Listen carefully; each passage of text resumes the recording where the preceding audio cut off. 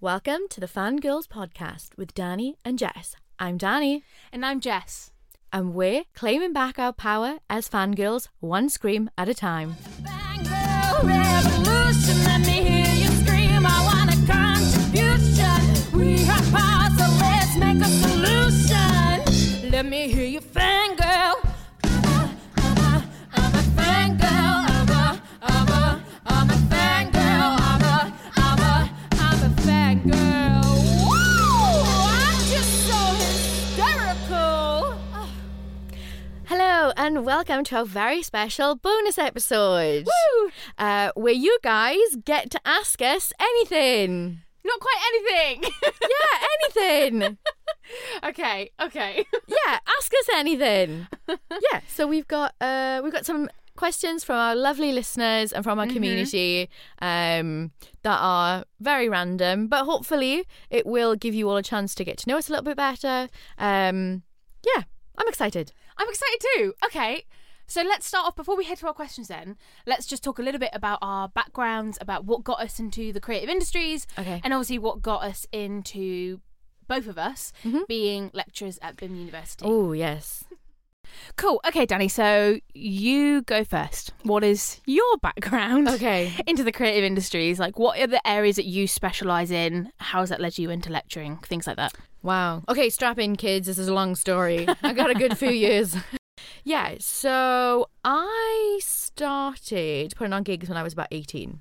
I had a boyfriend that was in a band. My best friend was in that band. My boyfriend and I lived together, and so our house became sort of like the hub for all things band stuff. And I had tried my hand in school at doing drama and acting and choir and singing lessons, and did drama academies, and very much wanted to be a Spice Girl and Britney Spears, and I managed to do grade 2 on the violin. Before then I had a social life and kind of gave up. I was going to say, that's cool. Yeah, so I did all the things that I, creatively and performing. Yeah. I didn't quite sort of stick for whatever reason. I don't think it was because of my talent, but it might have been of the lack thereof. So I started hanging out with bands. My best friend was in a band, and I sort of thought, okay, well, maybe there's something to this then. So I started putting on the shows. I think it was 2000, and it was either 2006 or 2007. We put on the first Oxjam gig in Wales. It was the first or second year that Oxjam were doing these sort of nationwide gigs and asking people to get involved. And I was like, I'm gonna try my hand at that. And so that was one of the first gigs that I organised. And we did it at Tom's Bar in Treforest, which no longer exists, but has we have a lot of good memories there. Aww. And it was sort of like if you videoed it, you can enter a competition to do different things. So it was really cool. So that was one of my first gigs, and I just continued on working out of venues really in the valleys. And I started uni at 18 and didn't know what I wanted to do, and did 2 years of a course that I hated and didn't suit me. And then I found that Cardiff Met were doing a degree in events management, and I was like, oh my god, I didn't realise that this could be a job. Thing, yeah. I didn't know. Oh my god, I can do gigs for a job. Hell yeah, sign me up. So I went and did an undergraduate degree in Cardiff Met, and during that time there was a lot going on. My mum was particularly unwell, and I became a young carer. So it wasn't an easy university experience. And by the end of what turned out to be 4 years, because I took a gap year and became a pension specialist for Legal & General. Nice. We love to hear it. Oh my God, terrible. Do not sit me at a desk for 8 hours and expect me to do any work. I will just have a chat. So I learnt very quickly that wasn't for me, and that I literally say is the opposite of working with bands. If there was the colour wheel, the opposite of yellow is purple. Yeah. The opposite of touring with bands is pensions. that is it. So I finished my 3rd year and I graduated, and my mum was a lot better. And then I realised that I had sort of been out of industry for a while. So I went in with a lot of experience, but I didn't come out with a lot of experience. And I found that there was an organisation in the valley near me called the Young Promoters Network. And I thought, okay, that sounds exactly like what I want to be doing. I need some experience. I need to upskill. And I turned up at that first meeting with my CV, and they were like, cool, you can run a venue. And I was like, I can? And they're like, yeah, you've got a degree in events, like you can run the event, like that's really cool. So we did Ponty's Fringe Festival for the Big Ponty, which was like this music festival in Pontypridd, and I oversaw the running of a venue and had no idea who the bands were, who I was working with, and all these different things. But Wow. I stayed. I kept turning up to every meeting, and I turned up to every gig, and eventually I sort of ended up as a volunteers coordinator. So I was the oldest of the volunteers, and sort of found that I really liked working with the young people, and I was really passionate about music and working with bands, and got to be a part of this amazing community and create these friendships, but also got to do some like really, really cool things. Like we went up to London and we did a marketing strategy pitch to like Green Man Festival. Oh, that's cool. I started working with local promoters through the Young Promoters Network. This hasn't been said on the podcast, I've just said this to you, is I had like a really sort of embarrassing situation that sort of propelled me onto the right track. Okay. So I'm going to share this with you, but it is the most random thing you've ever heard. Okay, go for it. Okay. So I attended a funeral for a friend gig, got a t-shirt, went home, finished my degree, sat on my bed one Sunday, and there was a knock at the door. And I'm wearing said funeral for a friend t-shirt. Yeah. And I'm sat there literally twiddling my thumbs thinking, how am I going to work in events? And this is before, I think just before I'd started going and volunteering with the Young Promoters Network. And there's a knock at the door, and I thought, who can that be? Anyway, I walked downstairs, and there's 2 Jehovah's Witnesses at my door. Yeah. And the first guy is sort of stood forward, and he shows me a booklet, and he starts to sort of read off the booklet. Now I sort of a little bit like, oh, what's happening? Yeah, caught off guard, yeah. Make eye contact with the guy that's standing behind him, Right. and sort of kind of give him the eyes of like, help, I don't know what's going on. And so the guy behind him steps forward and says, oh, hey, were you at that gig? And points to my t-shirt. Right. And I said, yeah, I was at the show. And he said, cool, me too. And my first thought was, What? I've got Jehovah's Witnesses all wrong. I don't think you like funeral for a friend. Very young, very just like, what? This is 2 worlds collide. Yeah. And I was like, oh, cool. And he said, yeah, I've worked in the music industry for about 10 years. And I was like, no way. I was like, I've just done my degree in events management and I want to work in the music industry. And he says, oh, cool. Have you ever heard of Greg Barton? And I'm like, I think I've got him on Facebook. He keeps sending me event invites. And he's like, you should get in touch with him because he's a promoter and he brings all the bands like to Cardiff. And he says, have you heard of the organisation, the business Orchard? And I was like, no, I've never heard of them. And he said, well, they do all the big festivals. They do like the Big Ponty and they do all different things. And so they bring a lot of like bands to Wales.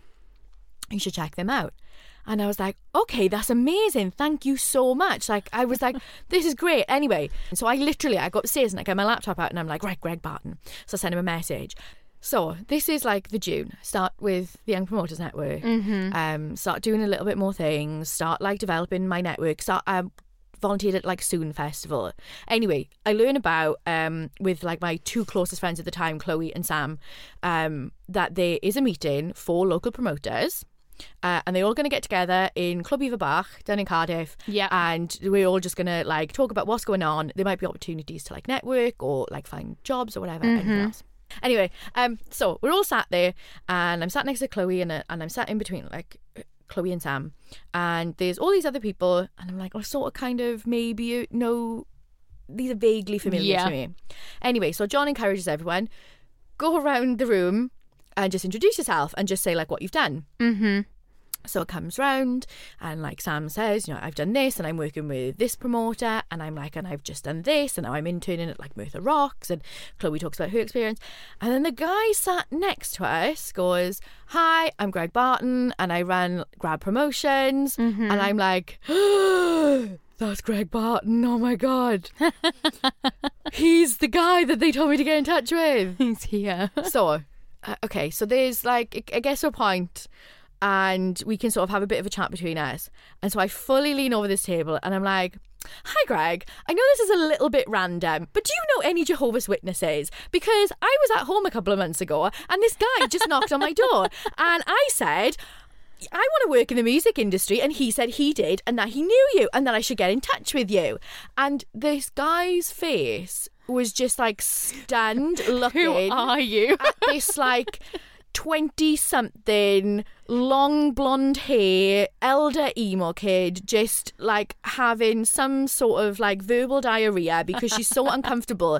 And I kept realising he hasn't got a clue. He thinks I'm nuts, but I can't stop talking now. And I remember thinking, what are you saying? Stop talking. And so after I'd gone, oh, well, you know, even if you don't, it's a really funny story. And I sat back down and I thought, oh my God, what did I just do? What have I done? Anyway, he sort of knew Sam, my mate that I'd come with, and so he had a chat with her afterwards. And I'm assuming that he just found it a little bit funny because he said, what's your email address? Do you want to come and shadow me on some shows? Oh, nice. And I was like, yes, being cringe does pay off. And that is the lesson I took from that, because I have never not been cringe since. And actually, yeah, Greg ended up being, I think, my very first mentor in the industry. Oh, amazing. And opened a lot of doors for me and like prepped me for interviews. And I got to like gig rep some really cool things. Nice. And shadow him and different stuff. So, oh, amazing.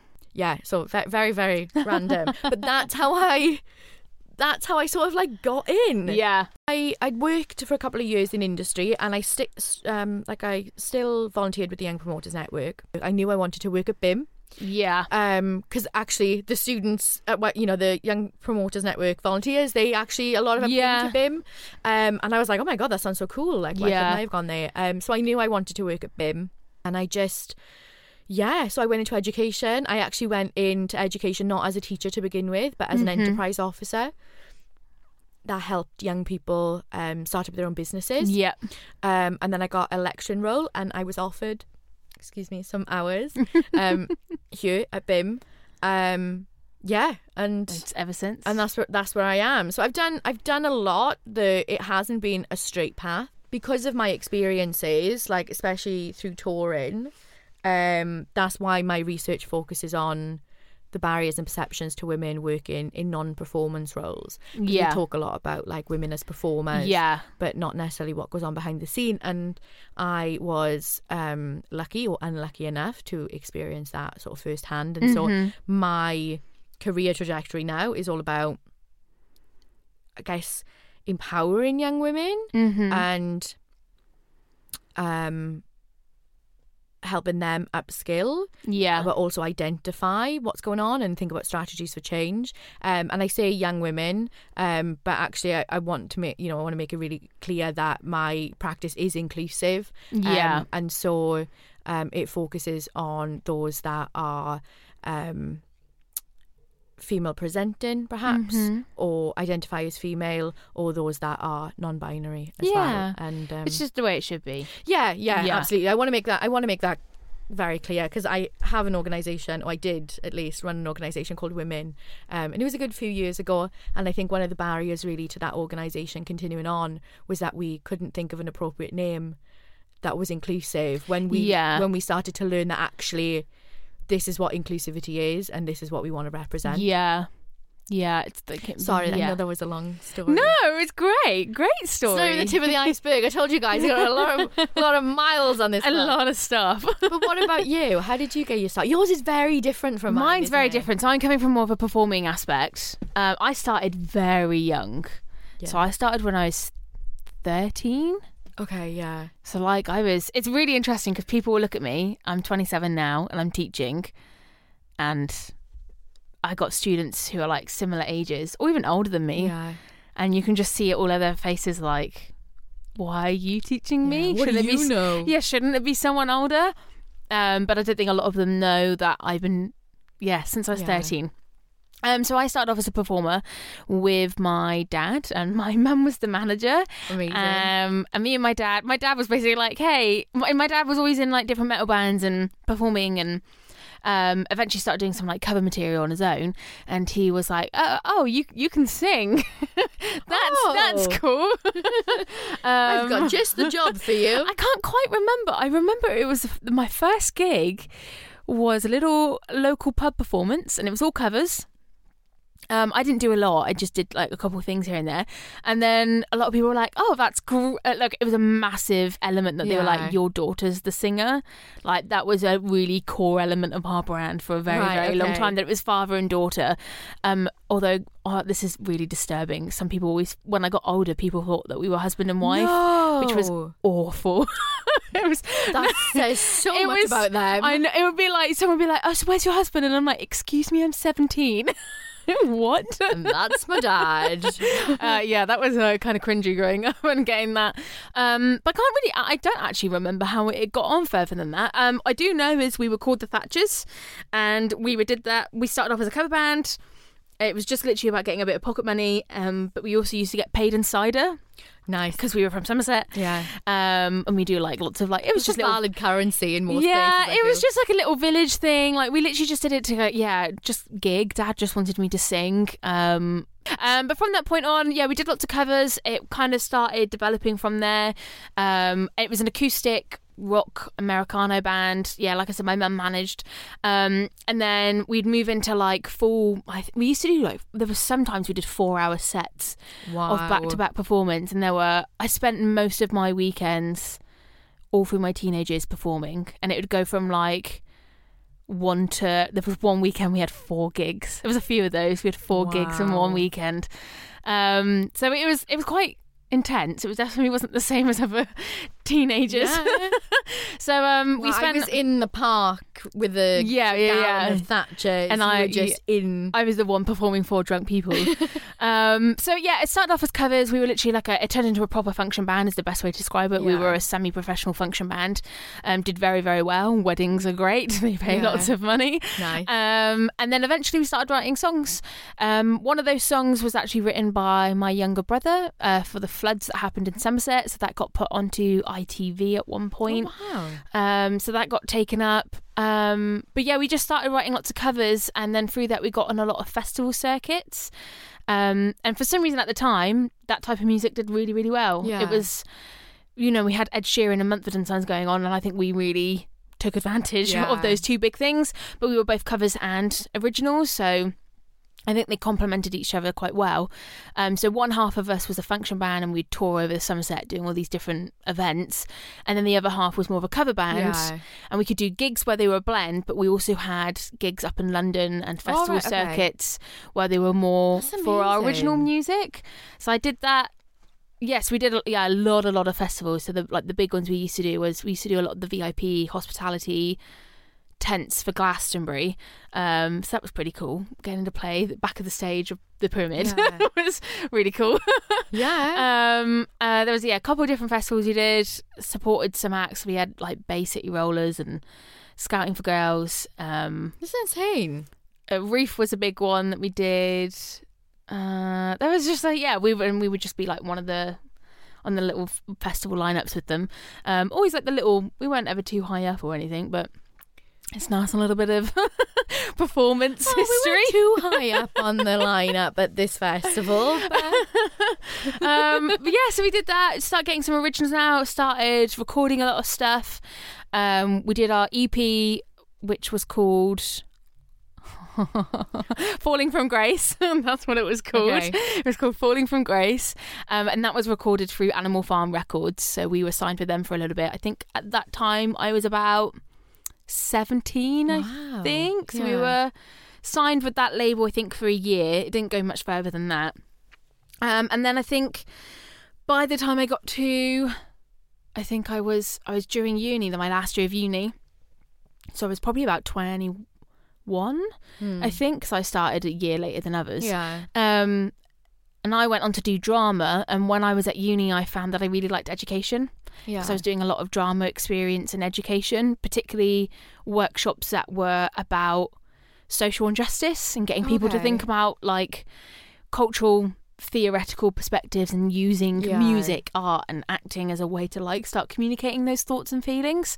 And at that point, we all just came to a conclusion with the band. I think this could be it. So we left the band where it was. So I did a couple for female refugees. There was a couple of those workshops that were based around food and cooking in Bristol. I then did lots of feminist-based ones, but I also worked with like really young kids as well. I did a couple of those. And that actually led me on to body image facilitating. Okay. That's where I became really fascinated, because I think a lot of me as a performer especially, so much of my stuff has been internalised from being a performer. Right, okay. And as I grew up from being a child on stage in front of other grown adults, so many comments were made about as my body changed. Yeah. Like the last point of me performing, I remember someone coming up to me and like, "Are you pregnant? Are you now having a child?" And I was like, "No, I've gained weight. I've just become an adult." Yeah, that's literally, I'm not a child anymore. Yeah. And it was just so many people would comment or touch on your body. And it was, and it wasn't a big, like, you'd think there would be something that would come with a higher status band, but like even at a lower status band, like, I don't know, that men would want to kiss your cheeks. Or like, the worst memory I have is I remember being at this gig, and it was an outside gig, and this guy, I was singing, and I have like a really belty voice. Yeah. I have a big gob as well. I'm very loud. Oh, I've not noticed that about you. A very, very big gob. And as I went to open my large gob for one note, this guy basically went, "I'd love to see that mouth on my dick." And I think I was 17, and I'd get those comments all the time. And the only way that I could diffuse them was going, "This is my dad." Yeah. Like my dad would have to, and nothing would ever, no tension would happen between them two men, but for my dad to be like, and it wasn't even like, "She's a child." It would have to be like, "No, you don't talk to her like that." Yeah. Because she's not, like, it wasn't, it's so, it's a very, very, it just really impacted the way that I viewed my body for a lot of things, because a lot of people made comments, a lot of people thought they could make comments. So I think it really had, quite an impact on me, and I was really interested in going, well, what if there are other performers, female performers, who have similar body image issues? Because it's so complicated having to put yourself out like that, and then being a woman and having to think about all the other things that come with beauty standards and body image, and then the layer of I now need to perform and sell myself, including my body in some perspective. So I started doing some things with BIM on my masters, which was all about teaching. We started doing some workshops together, and then that led me to actually getting work here as a teacher. They needed someone who could get more ideas on feminism and cultural theory for a particular module. And that was actually through one of the theatre schools I started off. Oh, okay. I didn't even start off at the BIM, the music one. But then I got brought to this one as well, the BIM Bristol. And ever since. And here then we are. at a random professional development day, I know, we got met. assigned a random group, I know. and you sat down next to me. It was magical. And we talked about Disney. We did talk about We Disney. talked about the fairy godmother. I Yeah. think I told you were going to be my fairy godmother, if I remember No, correctly. you didn't. I think that was on the line. I probably came along I was with some so sort of lounge scared. fly bag, didn't I? That's probably what. Yeah, probably. I think it was that. Might have been Alice. I was so scared. I just came out of such a dark, scary period because I just finished my MA, and it was all through COVID, and I shaved all of my hair off. You did. Because it stressed me out so much. Not to like do a whole Britney moment. It was kind But of also, a Britney moment. it was iconic. Okay. Shaved all my hair off, so I was just so nervous because I'd never met anyone face to face, and Oh my god! I did everything you totally online. didn't come across that way at all. so You sat scared. down and you were just immediately just so like unapologetic about I remember who you are. sweating. Coming out of the pandemic, I really struggled with how much my body changed. Yeah. We're getting deep now. What I didn't know at the time of meeting you is just how unwell I was. Yeah, I think a lot of us were in that boat though, weren't we? And I thinking about it. we'd gone through the pandemic, and I had put on some weight, and it didn't really bother me. So I was really active during the pandemic, but the weight was still there. And I know to talk about like body image as a teenager and as a kid, I've always been chubby. I've always carried weight. I've never been slim at all. And then I got to like 19 maybe, and I tried I'm not going to say what, but I tried like a organized diet plan, and it just fell off. It just fell off. It's exactly, literally the same thing happened to me at the same age. The first time that I ever really tried a diet, it fell off. Life changed, everything changed. I was probably at dancing a lot more as well, and developed like, I suppose, an unhealthy relationship with food. But I stayed small. I stayed small for quite a while, or what I would like consider to be small for me compared to like what I had been maybe as like a teenager or something. So getting into the pandemic, all of a sudden my body resembled a body that I had as a teenager, where I didn't love myself, where I didn't like myself, where I was, only had the ideas of womanhood from Britney Spears and Christina Aguilera, and I hated how like round and soft my tummy was, and it really also started bringing up issues around my gender identity as well when it happened in the pandemic. Yeah, exactly the same. Oh, and when I was bold, it just heightened that even more. Because now I was just like, what am I? What am I? Yeah, I honestly, if I think back to like my teenage years, we didn't have words like non-binary, or if we did, like I didn't know the gender them. spectrum. Yeah, it was just, it was just one thing, and like I've said before, I was just a bit of a tomboy, and I wasn't very feminine, and that's how it was. But actually, like I think looking back now, I probably would have identified for a period of time at least as non-binary, and the more I sort of reflected with that over like coming out of the pandemic, the more I realised I hate that gender. My gender is the first thing someone sees when I walk into a room. Yeah, and this goes along, I guess, with all my research as well about women in industry. And you sat down next to me and you were asked to describe, describe ourselves, and then you would describe yourself and I had to say it. Oh, okay. And I called myself fat, didn't I? Yeah, you did. I called myself, and you were, and like, but I was like, I don't care. I think you also said like queer, non-binary, like fat, and I wouldn't. Not non-binary. I've not. But I probably said queer. I know I said fat, and you were like, I can't call you that, and I was like, there's nothing wrong with it. I was like, I'm fat. Even though I knew that about other people. Yeah, I couldn't. I know. I remember you were like, I can't say it, and I was like, just say it. But you so loudly said it, and I felt so embarrassed that I couldn't describe you the way you wanted to be described, because I couldn't at that time. Yeah, I couldn't overcome those barriers in myself. And I remember like saying to you, and I was like, please, that wasn't like a personal thing. No, it's so interesting, because I think I've like really, the word fat, I've had such a complicated history with it that I've had to work through so many barriers. Like I am both beautiful and fat. They coexist together, and I'm exhausted to have to apologise for one of those things constantly to other people, when that's been a part of my life now since I was such a young age. So if I can just let it go, then I can get on with other shit now. I am fat. Like, I am. Like, that's just where I'm at right now. Yeah. Like, and it doesn't bother me as much as I think it probably bothers other honestly, people. like, even nobody cares. I'm kind of over the body positive thing at the moment as well. Like, I don't need to be overly...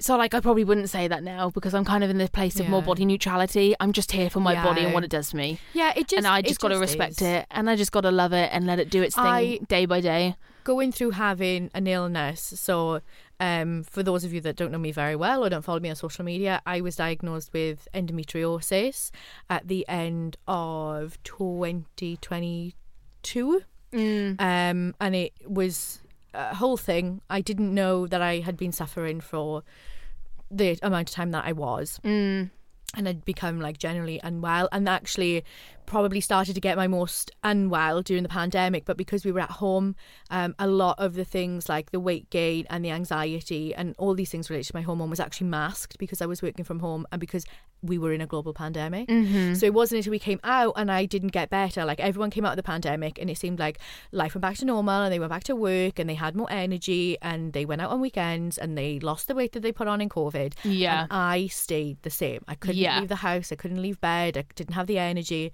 And eventually that sort of happened. Like every time I've thought about like my tummy in the last like year and a half, I've gone, well, she's protecting me. Yeah. Like it's a completely different relationship where I've gone, this is how I am. Some of it has been freeing in like, it's not all my fault. Like it isn't actually within my control.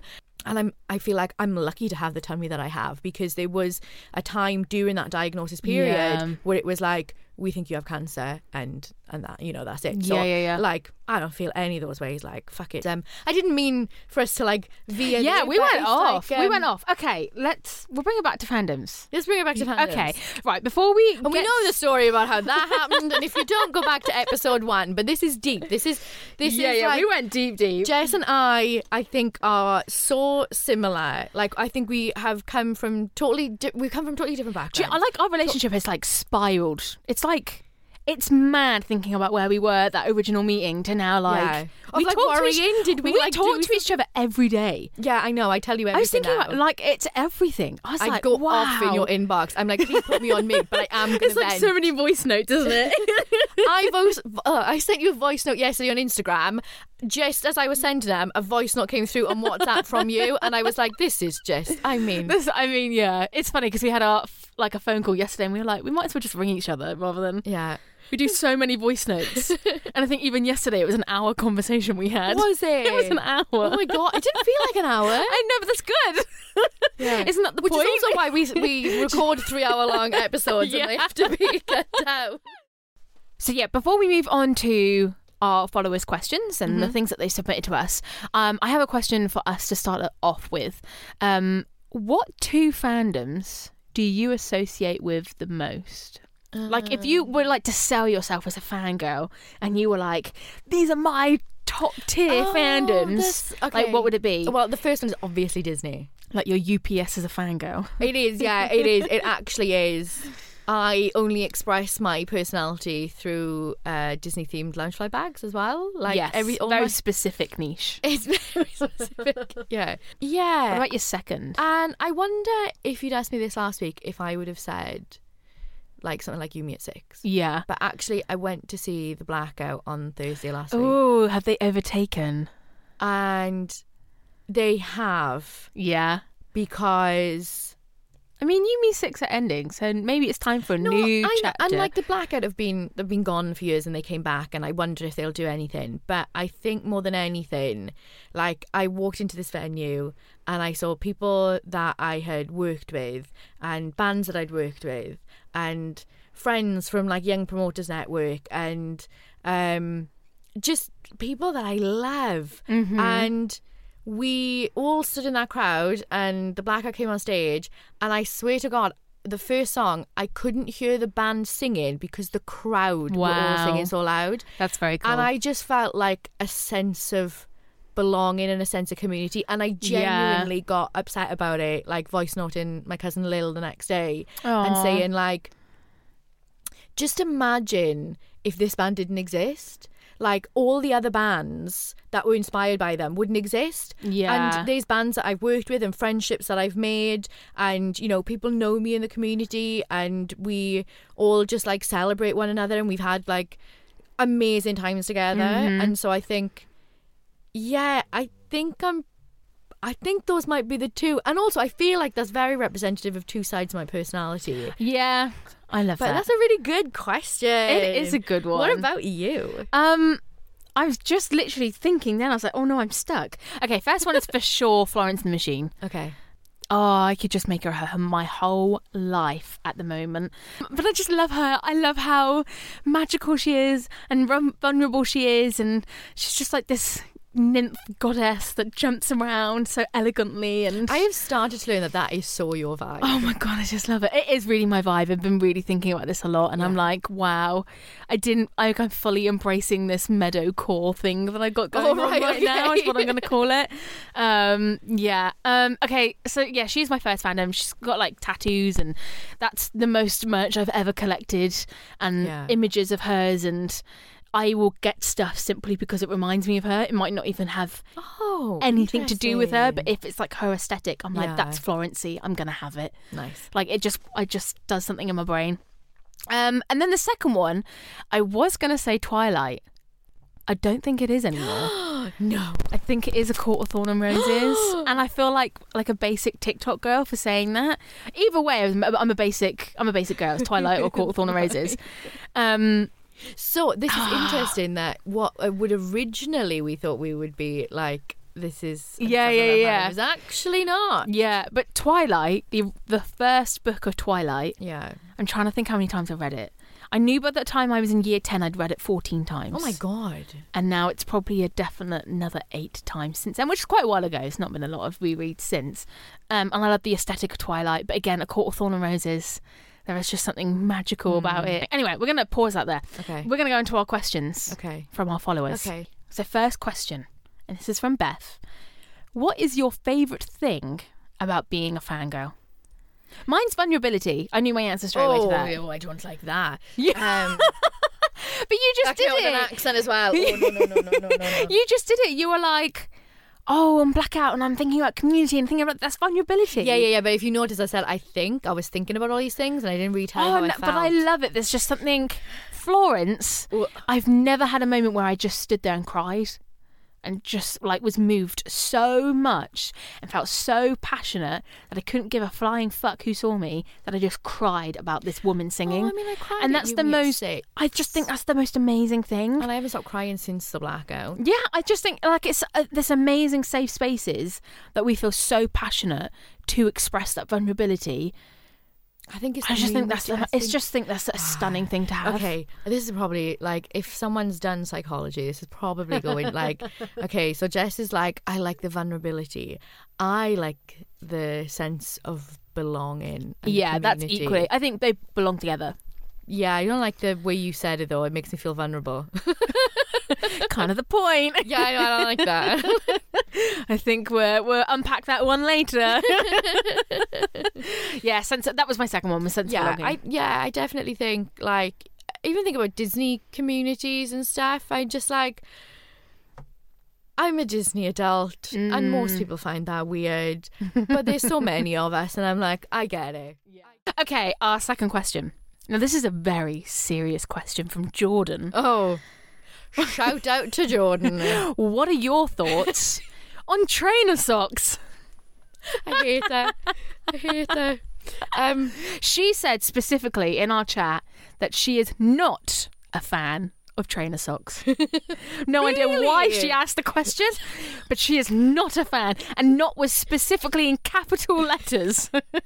She is not a fan. She is not a fan, and she needs everybody to know. What are my thoughts on trainer socks? Yeah. Well, when you were on the phone yesterday, I've gone really Welsh, by the way. I've gone, I'm from the Rhondda, and so now I'm really Welsh. When you were on the phone yesterday, I was wearing trainer socks at that time. Okay. So I felt personally attacked by the question, if I'm honest. But this is my theory, because this sock thing brought up a lot, and I know Jordan was like, I'm going to be a little bit silly and ask about trainer socks. Maybe she wasn't. Maybe she wasn't. Yeah. I give her the benefit of the doubt. But like research on this. This seriously sparked something in me, and I was like, what if we can identify your fandom with socks? Now, let me pitch this. Fangirl socks. Let me pitch this, because if we look at the metal community, right? Yeah. Little old kids, emo elders, like especially. Okay, let me take hardcore punk, hardcore metal. Yeah. Those kind of elements. I'm thinking straight away, Vans with pulled up Nikes, Nike trainers, Nike socks. That's the ones I'm looking for. Like instantly. Or Van socks. That's a thing. Okay. I promise you that's a thing. You are not you will never unsee that now. You will never unsee that. I promise you that. We are not stereotyping anyone, by the way, based on their sock of choice. I've been thinking about this for so long, and I'm like, and I always think about when I look at people's socks, because I'm like, I can tell a book girly with their socks. I can tell a metal girly with their socks. At Harry Styles, there were so many people with particular types of socks that were pink and love hearts. So this is my new theory: is we can find your fandom through your socks. We have to do a post that's like, which fandom are you? And then just the socks. And send us your socks, and we'll guess your fandom. What's no socks? What fandom is no socks? No, depends what shoes. Oh, okay. Depends on shoes. This has so Because if many it's sandals, Mm-hmm. or is it trainers? If it is, fuck off. No, I can't take it. Okay, number 3. Did Jess sing the intro? I mean, do you want to answer this, Jess? Yes, I sang the intro. Go. No, yeah. No, everyone believes you did. I'm a singer. I literally came up with the lyrics and I dragged my partner to the studio and I was like, my partner is very talented and can do lots of instruments, and I was like, write the rest of the song. I'll sing it. No, it's fab, honestly. It's so catchy. It's stuck in my head. It's very cheesy. all the time. Yeah, amazing. I'm so glad. Like, it is. It's fab. a proper jingle. It's a proper jingle. It is. Nothing for you to take serious. It's a good jingle. Except the fangirl revolution is serious. Yes. We march at midnight. And we wear socks. Okay, number 4. Describe your dream fangirl event. This was sent in also by Amanda.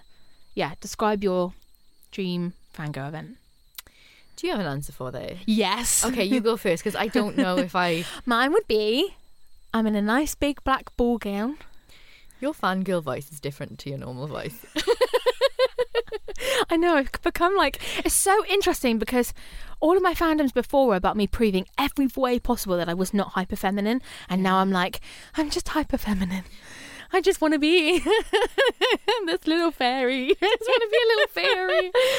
But no, my dream girl, fangirl dream girl event is I want a nice big glittery black ball gown with some fey ears is what I want to say, and my hair done really nicely, and we're all doing little dance moves, and it's basically one of the like court balls. I just want to do the cosplay ball things where we all pretend that we were born hundreds and hundreds of years ago and we live in a mythical land with really hot fey men who are really good at sex.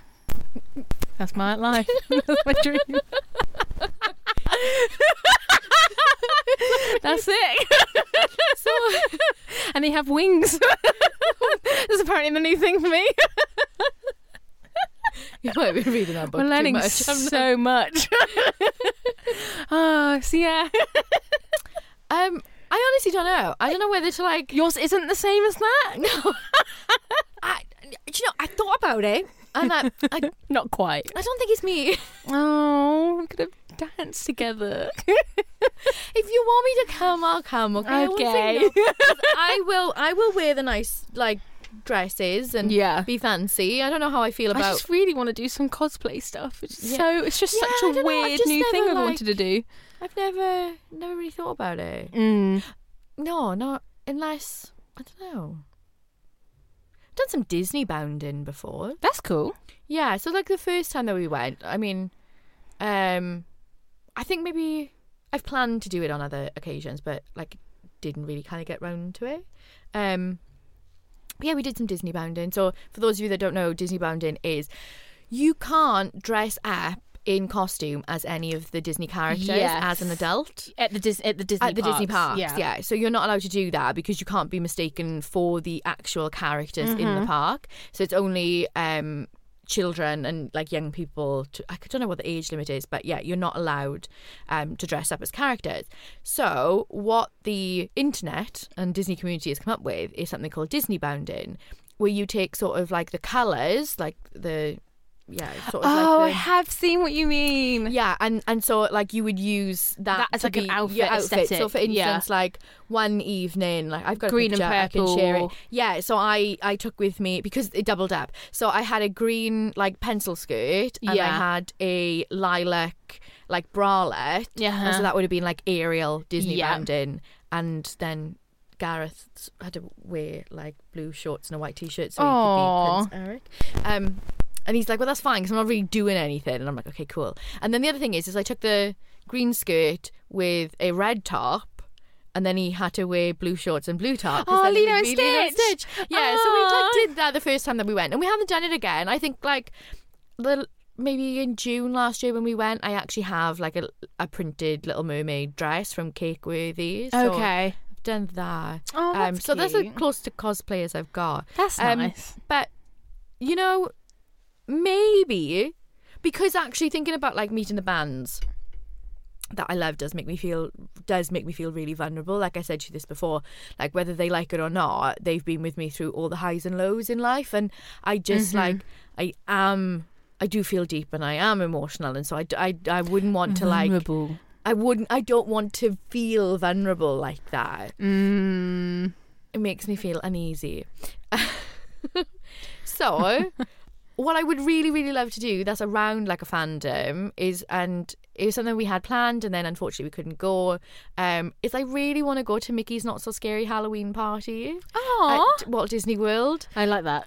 So you get to like do trick-or-treating down Main Street, and there's all these, that's really so they give you a cute. little bag, and then they give you like loads of sweets, and there's photos, like photo stops that you can have your picture taken, like backdrops and different things. And then they do a different fireworks show, and they have like a Halloween parade. And so like there's Daisy, Minnie, and I can't think who the other one is, but basically like they have the Halloween costumes, and then the Sanderson sisters. So it's like Minnie and Daisy as the Sanderson sisters, which I think is just amazing. Yeah. Just like there's like those kind of things as I well. love it. So I would really like to do that, or to do the Oogie Boogie Bash over in California, because they do an overlay on the Haunted Mansion of The Nightmare Before Christmas, and I just want to see that, if I'm honest. So yeah, that's my dream. Okay. Okay. Number 6. No. Number 5. By Rain, is being a fangirl different to having a special interest in a band? I don't know. I don't know either. I was really thinking about this. I suppose it's what you define by special interest. Yeah, I think like the participation that you're doing. Yeah. And like, when I heard that question, read the question, I automatically instantly thought of quite hyper feminine associations. Maybe that's it. I was really thinking about being and which is so like, I know that we're about breaking down those barriers, but I was thinking more in like a positive way of like that kind of, and I instantly just thought about something that was hyper feminine, which was really interesting, because I was like, well, that's not hyper feminine. That isn't hyper femininity. That's not what that is. That's an action. That's a behaviour. That shouldn't necessarily correlate with being a fangirl. That could still be. Yeah. For some reason, that was a really weird, I think, course of thoughts that I was having. But yeah, I think it's about the behaviour, right? So is being a fangirl different to having a special interest in a band? Then no. I think no too. Because we're just No. thinking about specific behaviours that showcase an object of desire and like your relationship with it. I think it's very subjective as well, isn't it? I think that's it. It's not. I mean, it's we define ourselves as fangirls. Yeah. Because when others define us, And there's as a spectrum to fangirls, that though as well, isn't yeah, there? that's what I'm thinking. Like, if I have a special interest, do I feel engaged and like as emotionally attached, or is there something like specific in perhaps the music of the artist that I particularly enjoy? Maybe maybe I'm a drummer and they just happen to be an amazing drummer, and so I have a special interest in that band because I like that drummer. Doesn't necessarily make me what you might consider to be a fan for another artist, but equally we're talking about the same. We are, I think, talking about the same things, because there's not one way to be a fan or to be a fangirl. Yeah, and and not one gender either. Yeah, really absolutely. Yeah, point. Yeah, and I think it's one of those terms that, again, context, depending who it's aimed at, depending on like what we're doing. I feel like being a fangirl is really empowering. Yeah, but it can be used in such a like derogatory sense as well. I think it's really interesting. I don't know if there's a right answer. No, but it's interesting to discuss. I think, and the big question really is: do you want to define yourself as a fangirl? Yeah. If you like it, go for it. If you don't, that's cool. Maybe ever think about why you don't. Okay, next question. This is from Zoe. Are there fandoms you were once part of but no longer are? I could not think of an answer for this to save my life. The thing is, I've known Zoe for, I think, 14 years. Yeah. So Zoe probably does have my answer, and I don't know what it is. I love that. I don't know. Is the honest answer, because I think it's one of those things where I may be very much engaged in a fandom at one time, and for whatever reason, and then I sort of move out of it and into another. There are some times where I am like so obsessed but you with can Disney. come back to it. But I come back to it. So I would like, I agree. I've done the opposite, where I'm like, I don't like this person, like him, and now I do. and now I'm a fan. Like, I did that so many times. I think it's a tricky one. I think that like, when I think about music, and I especially think about Welsh music and Welsh bands that we love, you know, there's the Blackout, there's Funeral for a Friend, there's Bullet for My Valentine, but the next band that I would say would be the Lost Prophets. And of course, there's just the most horrific thing. It is really hard, and I think that the community has done a really good job. I think all so the guys too. that have gone on to No Devotion and have really said, like, well, do you know what, like, just, you know, he's that. I know there's an argument, I suppose, like, of I love this song by the Lost Prophets, and I will listen to it on Spotify, and not because he'll get the money, but because there are 4 other members of that band. Yeah, who that's will. part of our community as well. That they opened the doors for all those other bands, and so that's kind of like what I was thinking about with the Blackout, and I was thinking about all the other bands that they opened the door to, and you know, like who exists and who wouldn't, and everything else. And so I couldn't say that I'm a fan of the Lost Prophets, but what I can say is like they do still represent something that's very special, and I think on the one hand it is very difficult to separate Ian from that, but then there are 4 other men that made that band. I think that's definitely a driving force for us to separate it's them. terrible, and I don't always like to do that either. And there's this thing of like, but why do I have to separate? Like, they're saying things and they're doing things that I don't agree with, but all because they, you know, made all this money. We shouldn't separate. Like, if somebody has done something, we shouldn't separate the art from the person. And I typically feel that way. I think in this instance, especially in a band situation, isn't it? I get that. If it was just him, but I think it might be. I get that. Really changed when someone said, but there are 4 other men in that band, and you were like, okay. I was thinking just then though, like the only things that I have kind of moved away from as I've got older is I used to listen or read or watch lots of things that were mainly about men or sung by men, created by men. For men. And as I've got older, I don't besides Frank Carter and Bring Me, and I am doing well and getting on with Sleep Token at the moment. I listen to women. I listen to female non-binary performers and artists. It's very rare that I listen to men anymore. I don't know what I just can't connect. My book's always about female focused characters. Most films I'm watching are female led. And that's been a really, I don't know why, but there's been a massive significant shift for me and the people that the content that I'm engaging with. And Interesting. I don't think I've ever consciously thought about it, but I think, probably. I don't think I have either. It was just a sudden change. And I was like, I don't actually know if I. Yeah. I think I did it deliberately once, going, I don't listen to enough women. That's kind of really shit. And ever since, it's like, I can't actually engage with much men now. Interesting. I don't know if it's lyrical content. I don't know if now I'm used to female voices. And I'm finding something more like soothing in their voices. But I genuinely really struggle. I mean, last year was like the least amount of music I ever listened to. Like, because I was just fully just like podcast.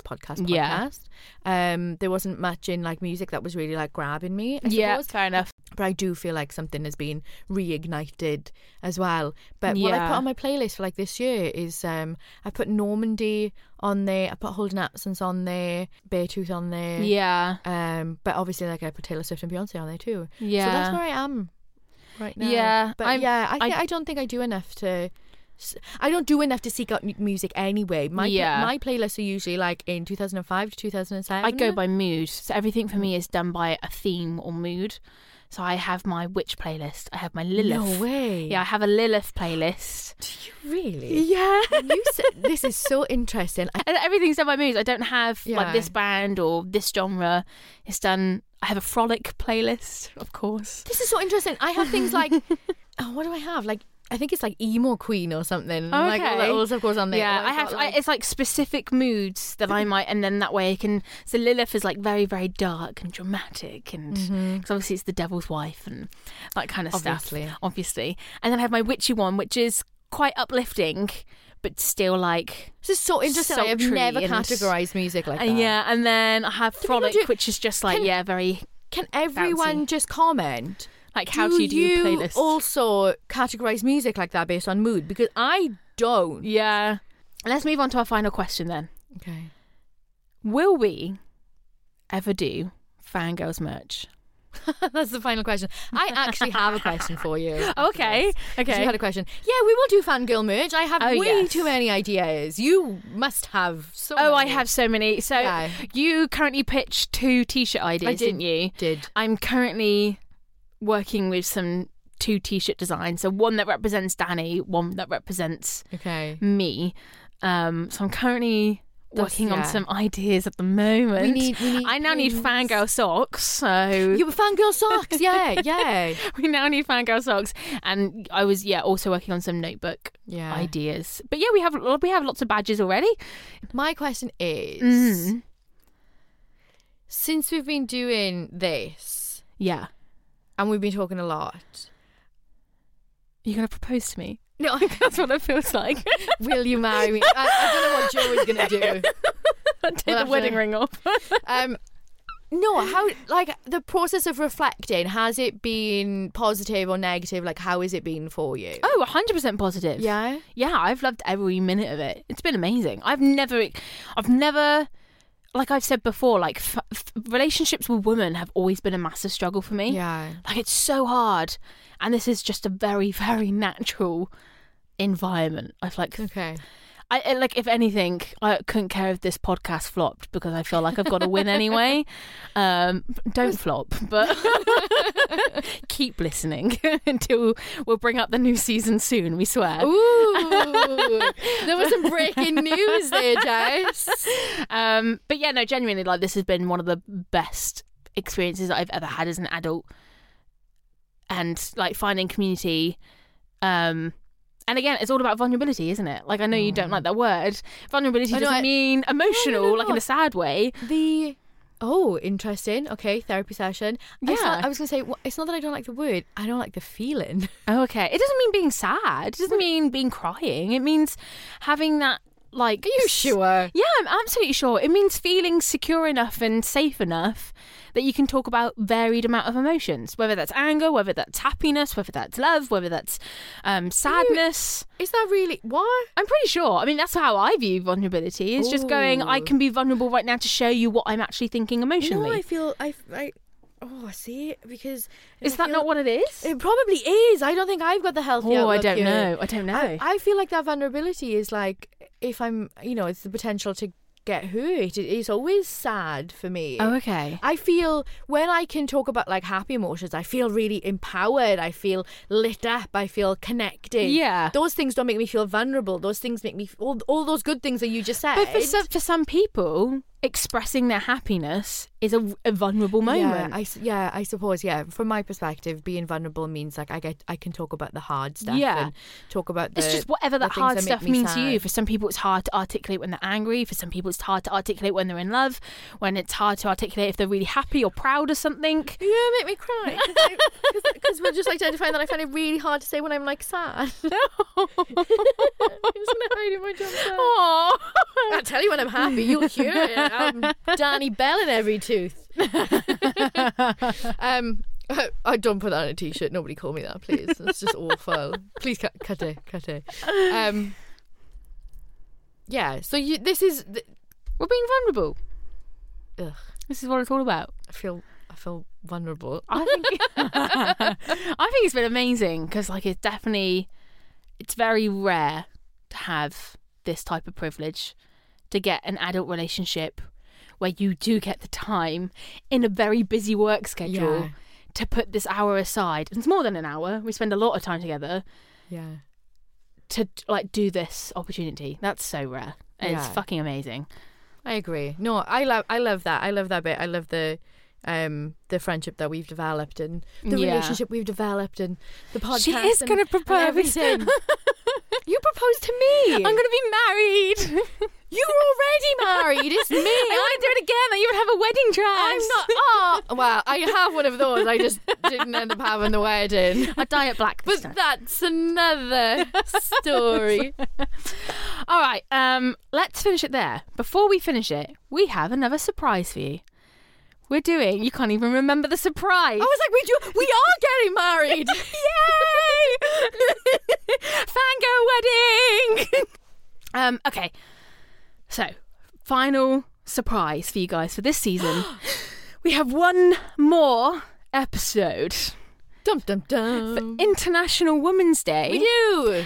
And yes, we're inviting personal guest speakers on. We are. Which is very cool. Which is, yeah. No, I'm actually really, really excited about it. I'm glad that we're getting the opportunity to do this and that we can like bring people in that are like meaningful to us and important to us and our fandoms and have them. So we're going to be going over like our relationships. Yeah. How the people that are coming on with us, how we've built connections, how they may have inspired us or vice versa, the things that we've experienced, their experience of being a fangirl, how it might differ to our perspectives of what we've got going on so far. But yeah, it's really exciting. It is. But yeah, coming out next Thursday the 7th, with our special guest speakers, all for International Women's Day. Nice. Thank you so much for submitting your questions, by the way. This has been fun. Yeah, but Jess. Yeah. What are you fangirling over this week? Oh my god, we have another question. Oh shit. Oh darn it. Oh darn. What am I fangirling? Oh darn it. I'm in a really. I am just a fairy. I can't possibly answer this. Darn it. I'm in a really Florence stage right now. I'm like heavy in Florence world. Heavy. Which is funny because one of her songs is called Heavy. No, but seriously, like I am fully in a Florence and the Machine world. Right, what are you fangirling over this week? Okay, I genuinely think that my neighbours are going to phone the police soon if I do not stop playing Texas Hold'em. Oh my god, Beyonce. so good. I have listened to it on repeat, and I do this whenever there is a song that I love, and I'm just like, I need it to become like a part of me. Yeah. And so I just play it over and over and over and over again. I love that. And so it's just been constant. I love that. I still don't know all the words, but it is on, and I just, I'm obsessed. I'm obsessed with it. So it's a good one. That's a good one. So. Well, let us know what you're fangirling over this week. Obviously, you can let us know on Spotify, on the Spotify comments. If you're only joining us for this podcast, we have 4 other episodes, so go check them out as well. They're on Spotify, Apple Music, on Amazon Music, but since you're listening, you're probably already on one of those platforms, so there's no point me sending it to you. That point when I said I think we're in unhinged territory. Yeah. Okay. Cool. Okay, guys, we're going to wrap it up there in that case, and see you next week for another bonus episode. Okay. Bye. Bye. Let me hear you scream. I want a contribution. We have power, so let's make a solution.